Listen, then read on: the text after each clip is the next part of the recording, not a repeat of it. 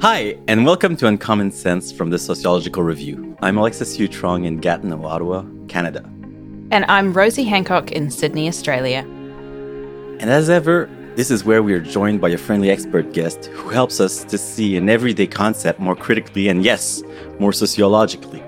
Visit our archive, which shows on everything from emotion to Europeans, nature to natives, and you'll see we're about questioning the taken for granted and seeing the world differently.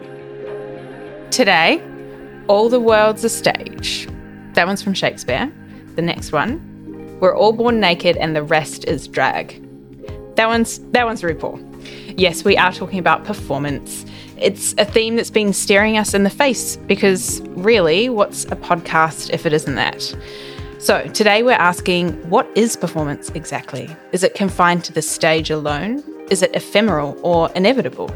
A means of escape? An expression of something authentic or fake, sincere or cynical, as Irving Goffman would have it? A kind of work, or perhaps none of those? It's something thinkers in and around the social sciences have had a lot to say about, from Bakhtin on the carnival and the carnivalesque to Goffman with his fascination for our tiniest interactions, and Judith Butler, who reminded us of the performative aspect of gender. Our guest today is Kareem Khubchandani, an associate professor of theatre, dance and performance studies at Tufts University and the author of Ishstyle, Accenting Gay Indian Nightlife. Focused on Bangalore and Chicago, Kareem's book explores how queer South Asian men, typically migrants and transnational workers, bring their own cultural practices, their own accent to nightlife cultures through performance. Hi, Kareem. Hello. Thank you for having me. Hi, Kareem. We should add also, of course, that you also perform and have done research as Lahore Vajistan, right? Who you describe as everyone's favorite overeducated Desi drag auntie. I'm interested in hearing more about this because, and I'm actually not sure if I've shared this yet, but I performed in Joso, which could be loosely defined as cross-dressing, female cross-dressing in Japan as part of my 2-year fieldwork in Tokyo on costume play, which is like where people dress up as basically like manga and anime characters, right? So I saw some of your music videos, so I have a few questions for you about, not just about methods, but also about singing and makeup. And we'll come back to Lahore in a moment and talk more about drag towards the end of the show. Yeah, I'm ready. But Kareem, we wanted to start by asking you about your own story pre-academia and whether it drew you to be interested in performance. Because I know you were born in Gibraltar, you were raised in Ghana and now live in the US, and your family is originally from what is now Pakistan. That's yes. Right. Did that breadth of experience give you an early awareness that what we think is normal, say what gender is in fact culturally constructed?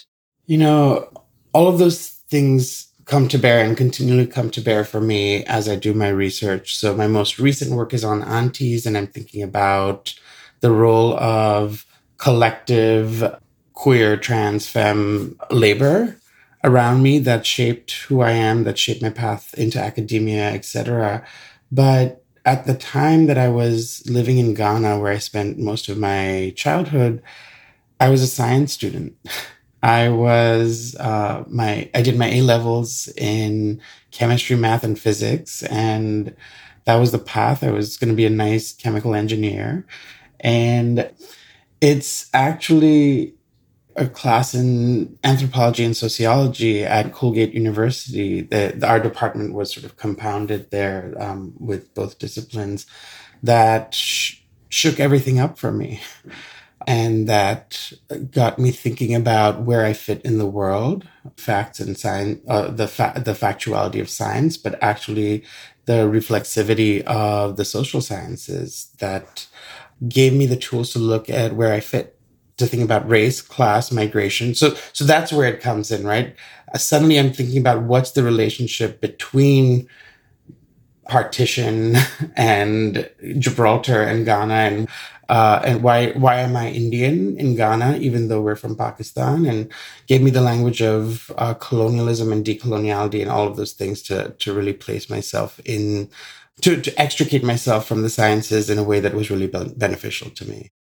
So like all concepts, what performance means is culturally contingent. I think both in the sense of what it is, but also what makes a good performance.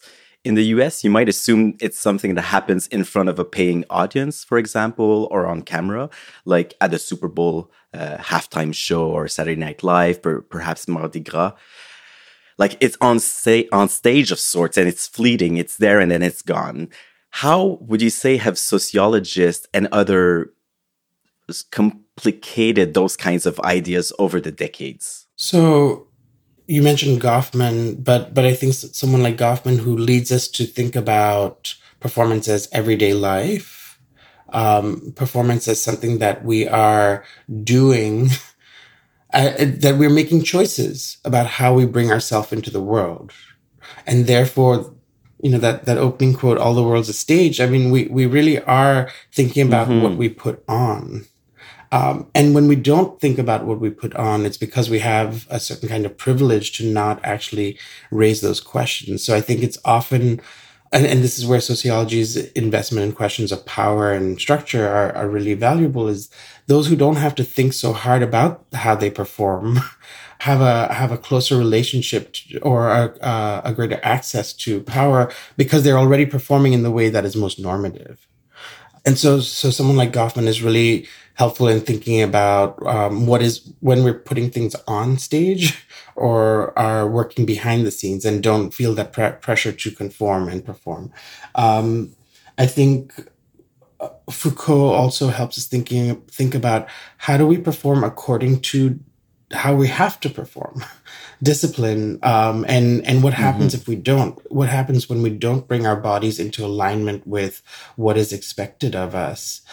And then I think Bourdieu as well, who helps us think about performance and culture as transactional, as having a currency, that even what we do with our bodies, how we speak, how we're accented, actually tells a story about who we are and how we're placed in relation to each other. And then I think there's some other fields like, psychoanalysis gives us the language of the mirror, right? We watch ourselves and look at ourselves in order to think about who we are and do we look like the thing we think we are, and do we think we look like the rest of society? That's a very detailed answer to a kind of really broad question. And it's really like helping us like put a lot of important concepts on the map. And some of the things you've mentioned, right? So the questions of the normative, the questions of bodies, pointing out the Bourdieu and so on. I was kind of wondering, like, a word that might come up is like, for example, performative, right? And I'm wondering, because your answer right there really gave us a sense of it's not only representing something, but the actions, the performance does also something to the social, right? So I'm wondering if you could maybe clarify that a bit, like, for example, what Judith Butler meant with performative or like how that differs maybe from performance. Yeah. So I think it's also important to say that the word performative has come into the public sphere as, people talk about, oh, that's performative activism, i.e. it's fake activism. It is a performance and it is not real participation in a political sphere. And I think that it's important to acknowledge that is different from Butler or even a kind of deep performance studies reading of the term performative. Because what that term does when we call things performative is to say, because it is performance, it is fake. And so I really appreciate the question. I think it's important to understand that performative refers to cultural expression's ability to do things in the world, to impact the world. So the way that Judith Butler, who's a feminist philosopher, is thinking about it is to say that a cultural expression has the ability to land its intent because it has happened before, and it has happened over and over and over again, that meaning has concretized around it and people get it and follow its lead. So the most common one being when a married couple says, I do, suddenly everybody starts treating them like a married couple. So this tiny performance, I do, actually has the power to shift your social status, how people treat you, etc. And Butler takes it into the world of gender to think about, okay, well, how do these things that we think are masculine concretize into being masculine or feminine, right? How does gender, through repetition, how does long hair come to refer to femininity? I think these social cultural debates about what is gender create this world of repetition in which suddenly we all seem to be in consensus. And then we start treating someone as the gender that we think they are because of repetition. Kareem, we've been talking a lot about Butler and her thinking. And I think I'm presuming that most of this stuff we're talking about is referring to her landmark book, Gender Trouble, which came out in 1990.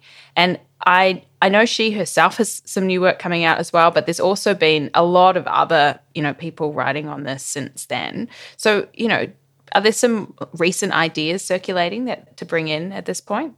Yeah, so when we think about performative, we're talking about performance's ability to do its work because it's replicating. But there are folks like D. Soini Madison and Joshua Chambers Letson who come out of a performance studies training who also talk about a performance's ability to do by interruption. So instead of replicating, they actually say, what if we break the chain? What if something does something that we weren't expecting? How does that also do a kind of work? So that is drawing on a strain of thinking coming out of Roland Barthes and his idea of the punctum, that thing that pricks us, punctures us. We've also got the idea of failure that I mentioned, that not succeeding at reproducing the thing that performance was supposed to do creates other possibilities. And there's this interest there amongst thinkers on mess and the messiness of not conforming as well.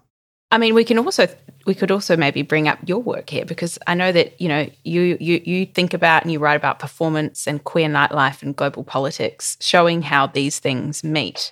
I'm thinking of Ishtar, which is your ethnography of gay Indian nightlife that we described in the intro. I mean, what prompted that study? How did it begin, and what were you looking to find out?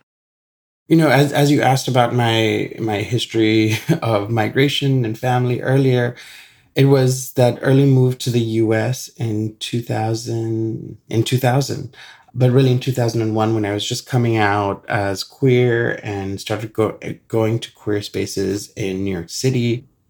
I spent a lot of time at the Gay Lesbian Center on New York's West Village and was hanging out with all these fantastic people whose genders and sexual identities I didn't know existed until that time. And it was really beautiful. And at the same time, I was also invited to a queer South Asian party in New York City.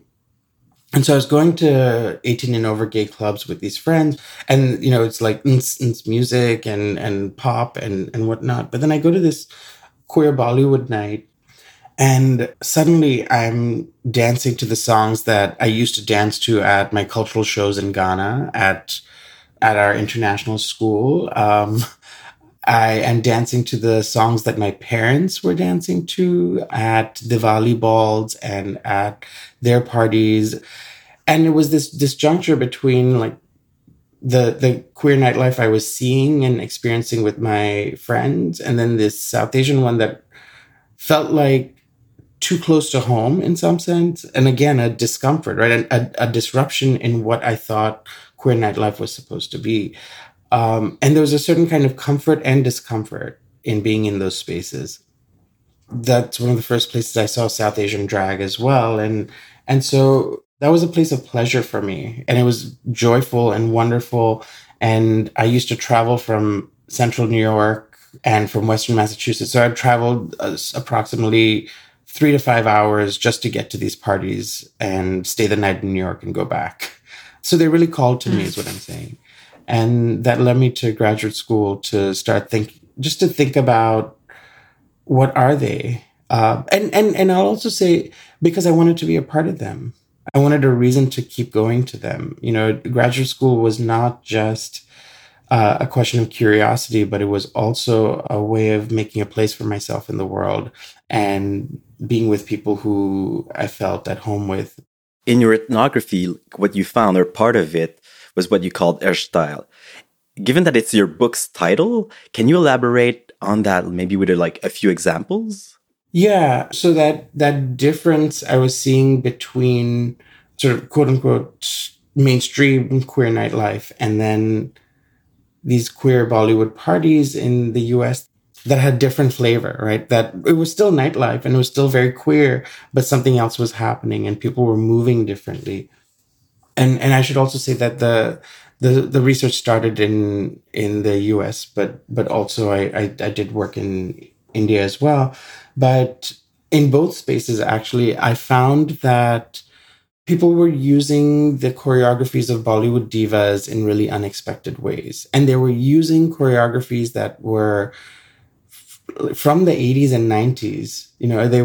They were signaling both a different place and a different time and a very specific cultural reference. So these two divas, one named Sri Devi, one named Madhuri Dixit, were known for their curious dancing and their over emphatic dancing, and very specific gestures of theirs show up in the nightclub even when they're not supposed to, right? And it's this question of like, even when it's not supposed to, because the accent, like our accents sometimes feel like the most normal part of ourselves, and sometimes they feel like that puncture that, oh, I don't fit in here, you know.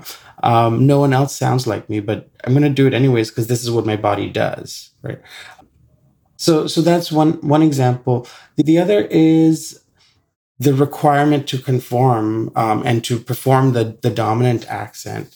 And I had an interlocutor who migrated from Bombay to San Francisco. And he said, I saw a rainbow flag somewhere. And so I got off the bus and I found out I was in the Castro. And I started going there every night, and I was having a great time dancing, but no one talked to me. No one wanted to interact with me, but I was very happy to be there. And he said, it's only after going over and over again that I realized that I was supposed to do things a particular way. He says, I had to trim my nose hairs. I had to go to the gym. So he had to bring his body into alignment with what was the dominant in order to actually fit in. And then something he goes on to say later is, he says, I grew up in India, but I didn't grow up watching Bollywood movies. But because I was here, people in the US, people expected me to know Bollywood. So I started watching Bollywood, and I'm doing the interview in his house, and he gestures to this like rack of films that he watches now, because the expectation again that he performs his culture now asks him to learn something new about his own quote unquote accent, right? He has to make himself fit inside the way he's supposed to be seen and perceived and heard. Am I right that it was during your research in these nightlife spaces that you started performing as Lahore Vajistan? Yeah, that is right. Can you tell us a bit about her? Yeah. So performing was a reluctant act then. I got to Chicago, and like I said, this was an opportunity for me to be in a city and to be around other queer people of color. And I joined this very nascent activist organization called Trikon Chicago, which was an organization serving queer and trans South Asians. And we had no money. And we needed to throw a fundraiser. And I, having gone to those parties in New York several times, suggested that we do one and that we have drag the same way that I saw there. And they're like, sure, you organize it. You find the performers. And I did. A friend and I brought in a DJ all the way from Michigan. We found a bar that was willing to host us, but then we couldn't find a drag artist. So I did it, and I went to thrift stores and to the cheapest makeup shops I could find. And I didn't know what I was doing, but I did something. People were like, well, what's she going to do next time? And so I just kept performing. And there have been several stages in her development.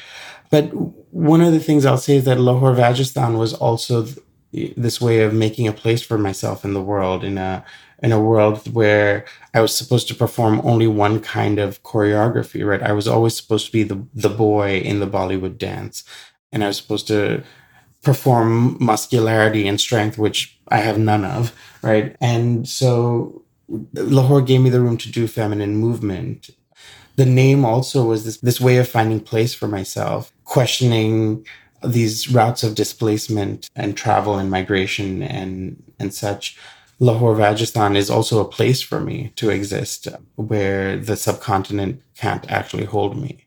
I mean, could you explain a little bit more about this, about the name Lahore Rajasthan, kind of the concept behind it? And, you've kind of mentioned it's a bit of a nod to geography, yeah? Yeah. So Lahore, like the city in Pakistan, but has a W because she's here to work. And Rajasthan, like Pakistan, Afghanistan, Hindustan, Tajikistan. But after the British and the Dutch and the French sort of cut it all up, she likes to, like a good post-colonial drag queen, sew it all back up together as a beautiful Rajasthan.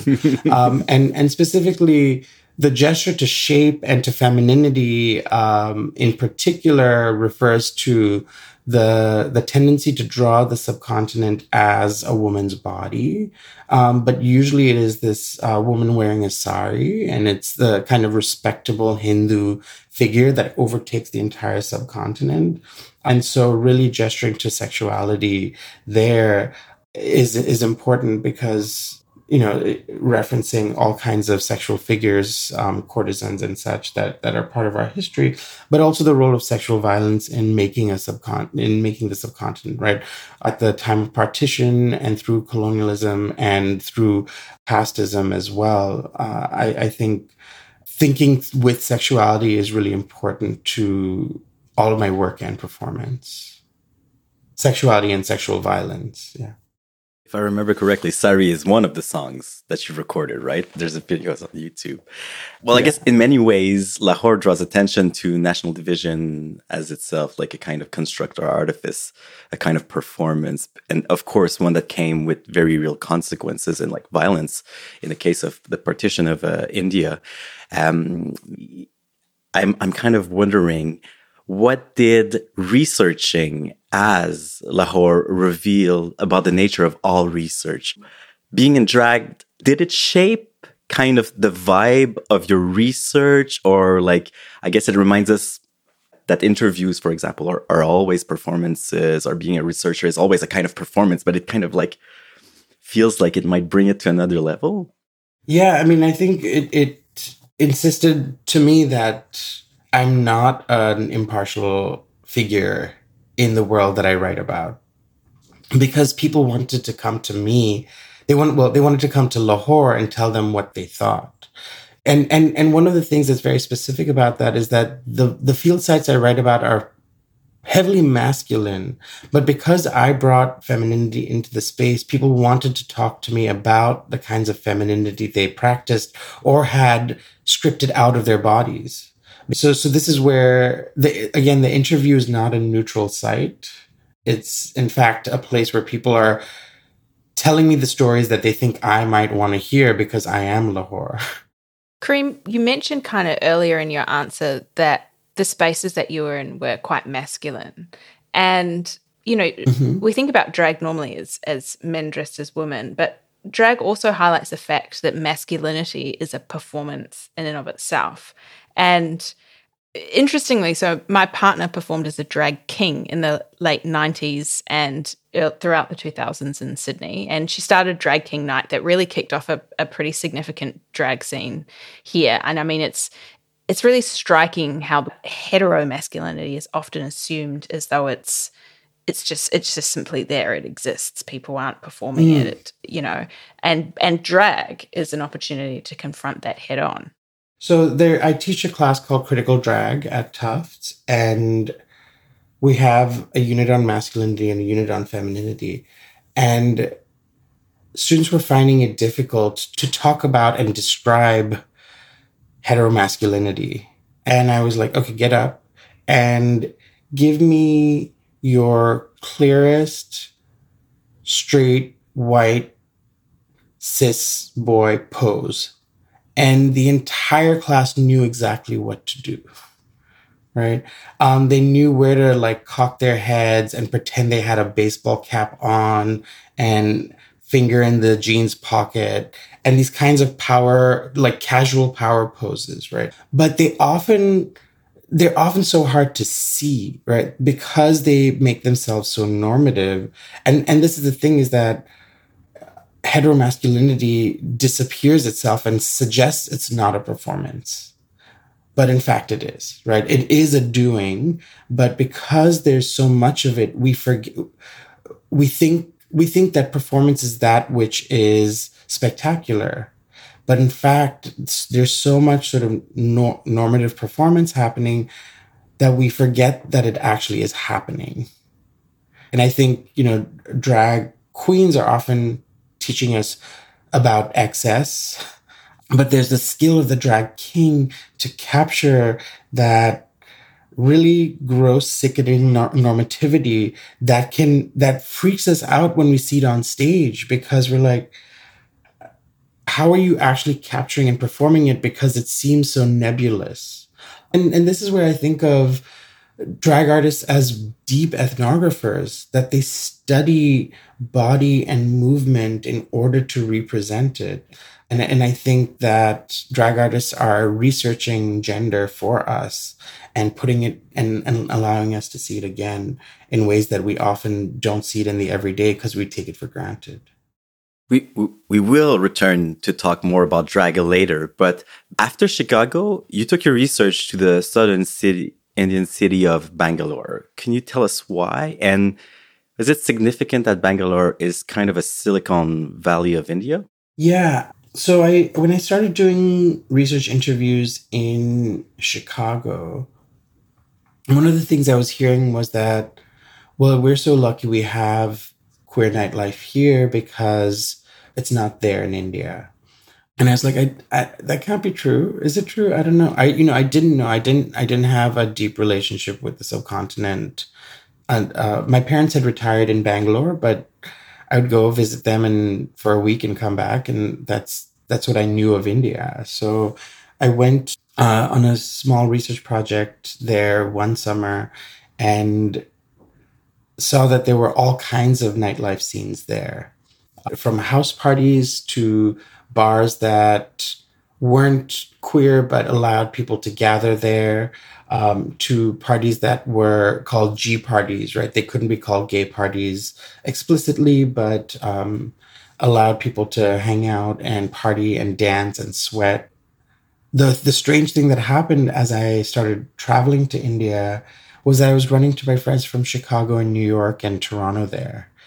And so it was that trip that made me realize there are these transnational labor circuits actually that are allowing people to enter different party spaces and to experience multiple kinds of nightlife in different spaces and to create transnational intimacies that allowed them also to see their families at the same time, that allowed them to practice religious pilgrimage at the same time as they were going to parties and doing work. As you've highlighted, the people at the heart of your study were typically migrants or transnational workers. And, you say global Indian workers are so often represented as docile and desexualized. They're cogs in the global capitalist system, between East and West. And your work challenges that thinking, applying a determination to acknowledge people's artistry, as you put it, which is so lovely, their identities beyond those that are expected by global capitalism. Can you tell us more about that? So one of the things that started this project was a search for myself, right? And looking for community. And as I entered these spaces, a lot of people weren't like me. I come from a merchant family that has lived outside of the subcontinent for decades. A lot of the people I was meeting were working in information technology industries, were project managers, were engineers. And I was making friends with these people who wouldn't normally be in my orbit. And then as I saw that they were moving across these national spaces, I was like, oh, it's this kind of work that allows you to move. So to make sense of who these folks were around me, I started reading the literature on call centers and transnational work and IT industries, and they were all about work. And they were all about the workplace and the way the workplace disciplines the body. And I was like, but they're here at the club with me too. Where's the fun in the nightclub and the making out in these ethnographies? It got me thinking about how we think about the worker, right? That the worker is stuck. The worker is caught up in something that is beyond their control. And these workers that I was with were having a great time. They were also caught up in visa issues, and they were caught up in exploitation in their jobs, and some of them are struggling to pay rent, etc. But how do we account for pleasure in all of that? What do studies of globalization do with joy, pleasure, fun, mess? And so that's where some of these questions emerge from, to think about the global worker, but from a different place. And it pushed me to think differently about the nightclub and the work that's happening there. That the connections that people are making on the dance floor help them survive these global economies simply by creating new homes for them, where they can be invited to someone's home and be fed, or have a place to sleep, or someone to fuck. I'm wondering if we can kind of tie all this to another idea that you've alluded to around refusal and performance. You shared a piece with us on this very theme of refusal by Lillian Mengisha and Lakshmi Padmanabhan. Can you tell us about that and how it speaks to Ishtal? Like perhaps to how people resisted certain reductive ways of being seen? So I think that Mengesha and Padmanabhan's work is a really important offering to performance studies that works in the tradition of Saidiya Hartman, who's an important Black feminist thinker as well, who reminds us that performance isn't just about creativity and joy and pleasure, but it is about the compulsion to work. And to work in service of racial capitalism. And so, what does it mean to not perform? What does it mean to refuse the compulsion to work? And this is when we characterize certain racial groups as lazy, right? But who's doing that characterization? I think is that refusal to work? Is laziness? Is slowness its own? It can look like non-performance, but actually, what if we look at it as a performance of refusal? And so I think, as I think about global workers who prioritize fun over work when they're allowed to and when possible, I think this is one of those sites of refusal as well, right? That it acknowledges that you're supposed to perform a certain way in order to do the work that global capitalism wants of you, and that sometimes you just don't do it.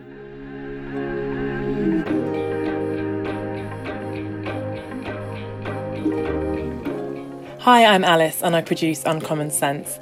And if you're enjoying hearing Kareem Khubchandani talking about performance here, why not head to our archive to hear Romit Chowdhury reflecting on masculinity in Kolkata. That's in our show on cities, or catch our episodes on bodies, intimacy and more. You'll find all of that, as well as recommended reading and viewing to share with students and friends over at the podcast page at thesociologicalreview.org. And as ever, remember to tap follow or subscribe in the app that you use to hear this to make sure you never miss an episode. Thanks for listening.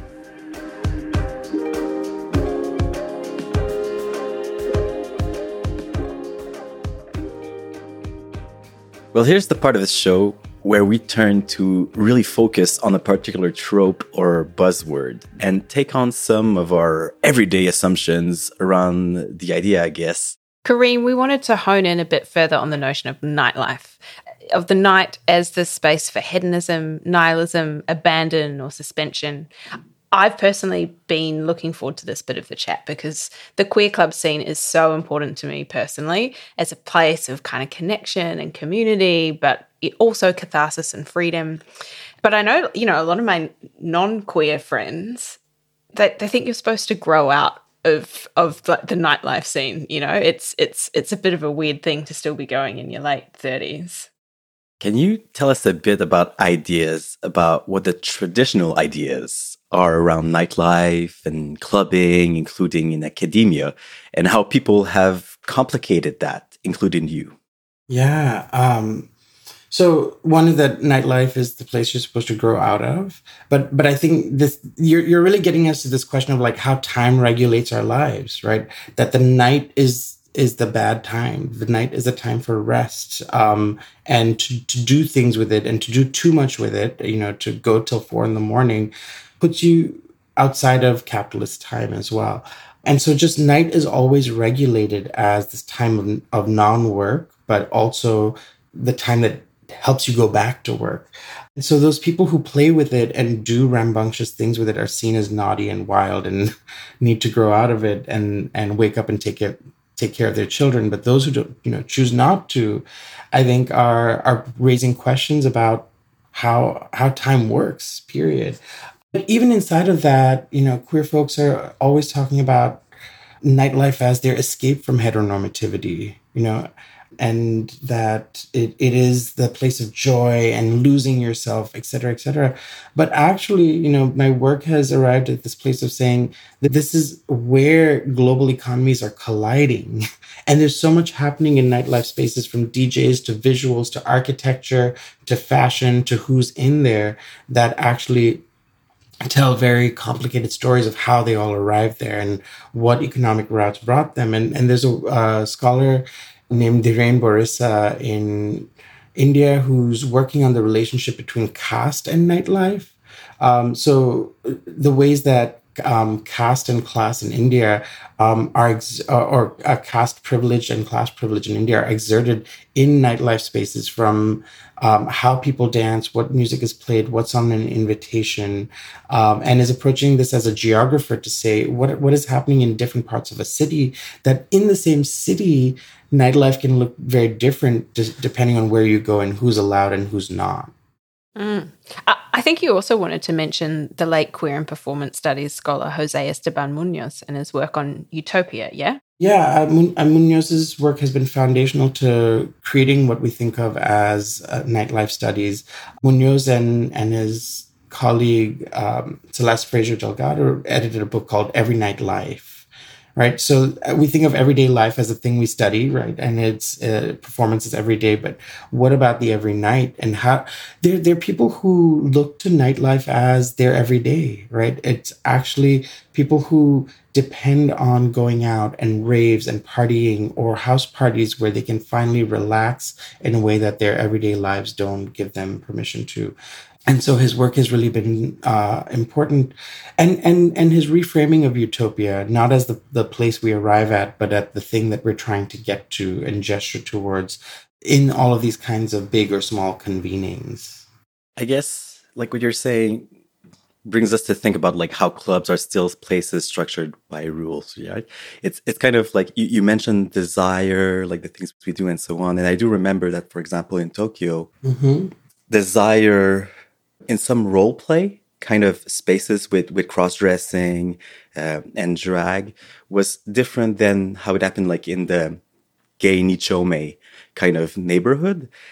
So, for example, a lot of the men with whom I talked to kind of expressed their desire for other men in very heterosexual kind of, they said they conceived the relationships as heterosexual because they were dressed as a woman or because their partner was dressed as a man. So these kind of rules that organize different spaces. Yeah. I mean, I think nightclubs are imagined as places where you go and you hook up and it happens. But they don't always work that way. And again, they don't always work that way because people have uneven structures of desire. They're based on race and class and caste. and on material conditions and context. So I found out in Bangalore that people bring their dates to the party. And so they're not looking to hook up, but the party is the one place where they can make out because they can't at their homes, because they're living with parents. There's a scholar, an India-based scholar named Jayaprakash Mishra, who is writing about how married men married to women, are still able to live queer lives and go to these spaces and enter these spaces without living inside of all kinds of contradiction about their identities. And so I think there's a kind of clear cut, the gay club is where like all kinds of hedonism happens. Actually, no, there's a lot of stuff happening outside that structures the desire that could be practiced there. And in the US, we see that play out in really racist forms of how people are rejected based on their body and skin color and hair and any of those things. These kinds of white ideals of the desirable body travel elsewhere as well. Yeah, right. So, I mean, I kind of want to talk about these spaces as spaces as work as well, which I think Alexis mentioned. And you write in Ishtal that it highlights a different kind of labour and that the embodied work these men do to feel queer and sexy together, like it's this form of labour, right? To co-create something, which, you know, totally ties into this idea that even though nightlife gets stereotyped as a place to get wrecked or whatever, but it can also, people are building things in these spaces. People are working really hard to build something. So, you know, along with Kemi Adeyemi and Ramon Rivera Silveira, you co-edited a book, Queer Nightlife, which came out a couple of years back. And its description notes how the mass shooting at a queer Latin night in Orlando, Florida in 2016 sparked, I'm quoting here, a public conversation about access to pleasure and selfhood within conditions of colonization, violence, and negation. And you know, the book poses the question, how do we go back to the club after Orlando? And I'm wondering whether you have an answer to that or can reflect on where the conversation stands today. So Orlando aside, even in my work, in Kemi's work, in Ramon's work, we all actually document how awful nightlife can be, right? How much pressure it takes to just bring your body into that space. How much labor goes in, you know, we have actual nightlife workers, you know, who again don't get to follow the daytime structure that is perhaps easiest to work inside of. But we keep going back. I've had the worst experiences in nightclubs, and I keep going back. And I think this question of what are we looking for, and how do nightclubs and their strange structures and possibilities invite us back in because they give us something that the rest of the world doesn't. And I think that's something that's driving this field of queer nightlife studies, is the kinds of possibilities that we're eager to find. So I think that the conversation post Orlando and Club Q and those are not the first attacks on nightlife spaces either, right? They're reminding us that nightlife spaces are actual spaces of legitimate building that has consequences beyond the space, but that to me, and the argument I'm making in my book is that it also matters what happens in the space. It's not that fine that it extends out and wonderful that it extends out, but it feels like we have to justify that nightlife is important because it impacts other spaces. Can we just trust that what happens there is in fact fantastic and important and great for what happens there? But I'll also add that, again, beyond the Orlando and US-centric conversation, we've tried really hard in that book to include stories about Lebanon and South Africa and India and Cuba, right? To really think about nightlife as something that's not just, and queer nightlife, not just structured around Stonewall, not just structured around the US's primary concerns around pleasure and work and life, but to think about other political structures, formations, and possibilities. Okay, so normally at this stage, we quickly grab our tips for something non-academic to go away and enjoy. But today we thought we'd take our time a little bit and talk about drag, which has ostensibly boomed and entered the mainstream with shows like RuPaul's Drag Race, which, for those of you who don't watch it, is the US reality TV drag competition that has just many, many, many versions worldwide. Kareem, our team was talking before the show, thinking about how thanks to social media kind of selves and precarity, we all seem so much more aware of how we need to constantly perform and switch modes in our daily lives to be kind of different selves and wear different hats, as the saying goes. And that, maybe the fact that our behavior is a performance is just unavoidably obvious now because of this. Do you think that could be one reason for the seeming mainstreaming of drag on TV? I mean, I think if you watch Drag Race and if you watch drag artists, very few of them are putting on a character. Rather, by transforming themselves visually, they're not changing their voice, they're barely changing their physical composure, but by changing the way we see them visually, something new happens. And this is gender performativity, right? This is how performativity works is like when someone with long eyelashes is telling you a story, you will experience it differently from when someone with a beard and short eyelashes. It's wild how deeply these things are ingrained to create fantasy and difference so simply. But I don't think, this is the thing, is that I don't think drag artists are doing anything fake when they're performing. I think that perhaps the kind of self-help obsession with authenticity right now is why we're getting words like performative coming to mean fake, right? And that performance, it becomes bad. So I think drag artists actually have a lesson for us in saying every version of ourselves is actually a good one. And we don't have to try so hard to be our correct self.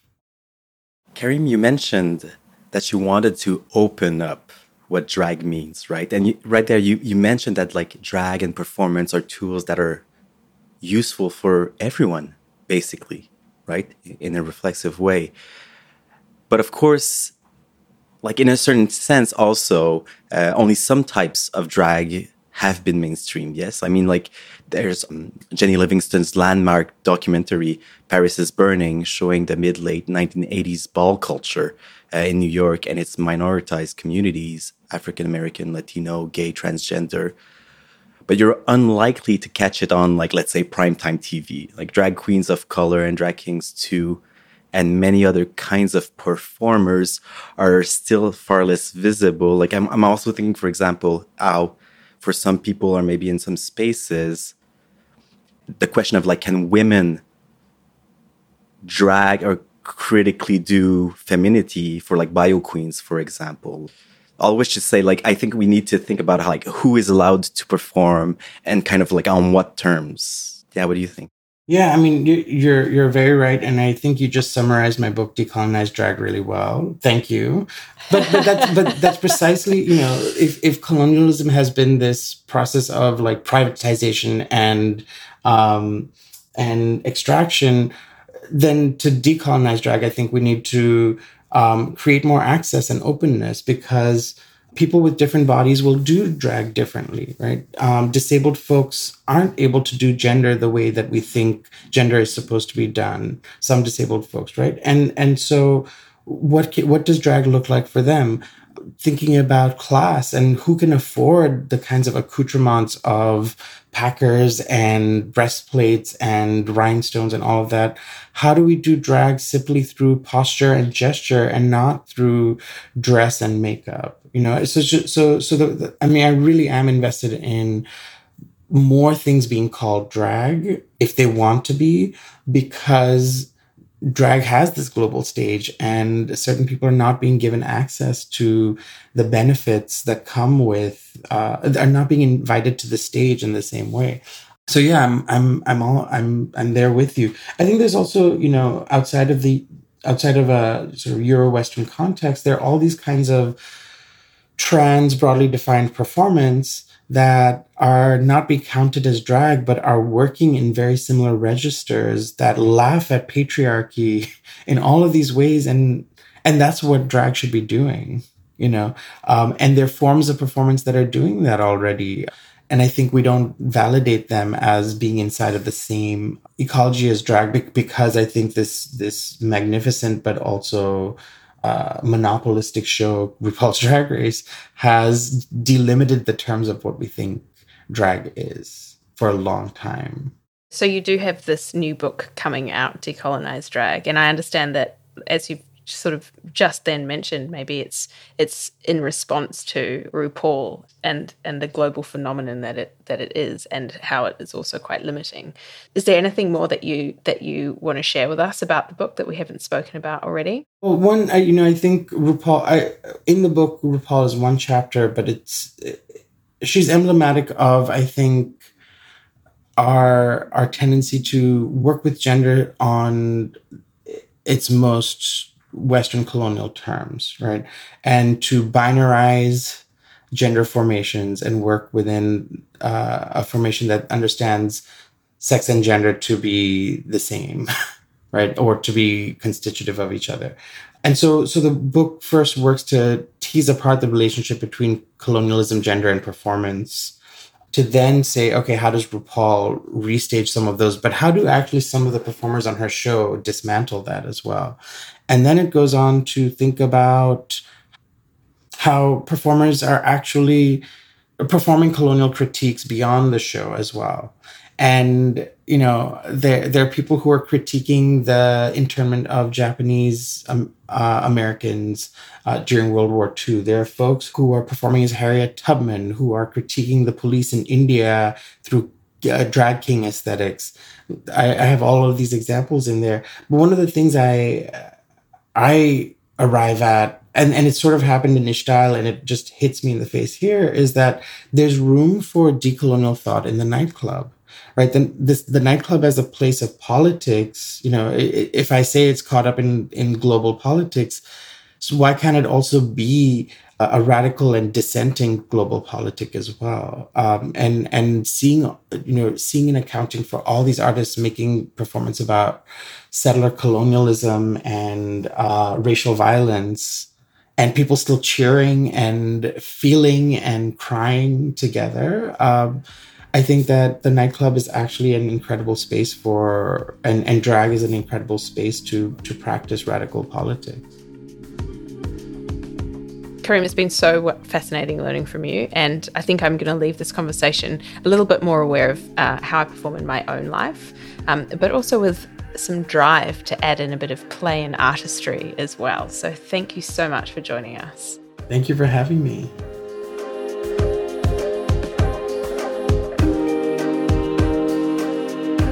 And that is it for today. You can find our show notes on the episode page in whatever app you're using to hear this, or over on the podcasts page at thesociologicalreview.org. And be sure to tap follow or subscribe, because next month we're talking about success. And after that, anxiety. Thanks for joining us. Bye. Bye.